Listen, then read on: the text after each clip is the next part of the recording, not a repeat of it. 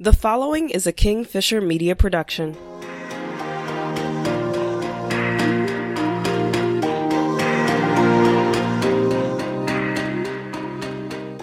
If you do not change direction, you might end up where you are heading. Lao Tzu. Sometimes I'm undeniably heading in the wrong direction. Sometimes that direction isn't heading toward the wrong destination, so much as going in circles to avoid leaving a familiar comfort zone.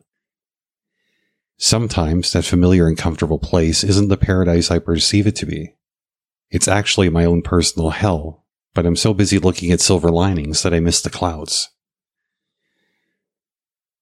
I want to be clear that I'm not talking about hell as the place where a guy in a red spandex suit pokes damned souls with a pitchfork. I'm talking about any situation involving generous portions of misery, torment, turmoil, uncertainty, abuse, or whatever else I just can't endure. The problem with the kind of hell I'm describing is it's not typically that bad in the day today. Days or even months can go by without feeling any real sting. This, in my experience, is a frustrating place. When things are bad, really bad, my impulse is to leave. But when the dust of a bad experience settles, I see all the good things that make up the majority of the landscape. Leaving a view like that just never seems to feel like the right thing, you know? So, I travel in circles, always taking in the scenery, always looking at what's wonderful about the place, always turning my attention away from the things I don't like or can't live with. With so much good, there's no sense in focusing on what's bad, right? I'm a person who loves road trips. I'm also a person with a terrible sense of direction. Whenever I leave the house, I have my GPS going so that I can avoid getting lost.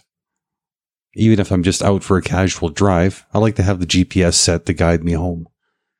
When I'm ready, I don't want getting back to be a problem. I think running in circles in my own personal hell is a bit like that. Maybe I don't use a literal GPS, but there is a part of my mind that points me back no matter how far away I go. When things are bad, I take a break. And once I've calmed down, I just have to follow the prompts home. It feels good to be back in familiar surroundings. At least it feels good until the next time I need to escape.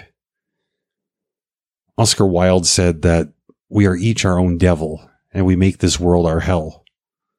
I don't want to live in hell, but I don't want to give it up either.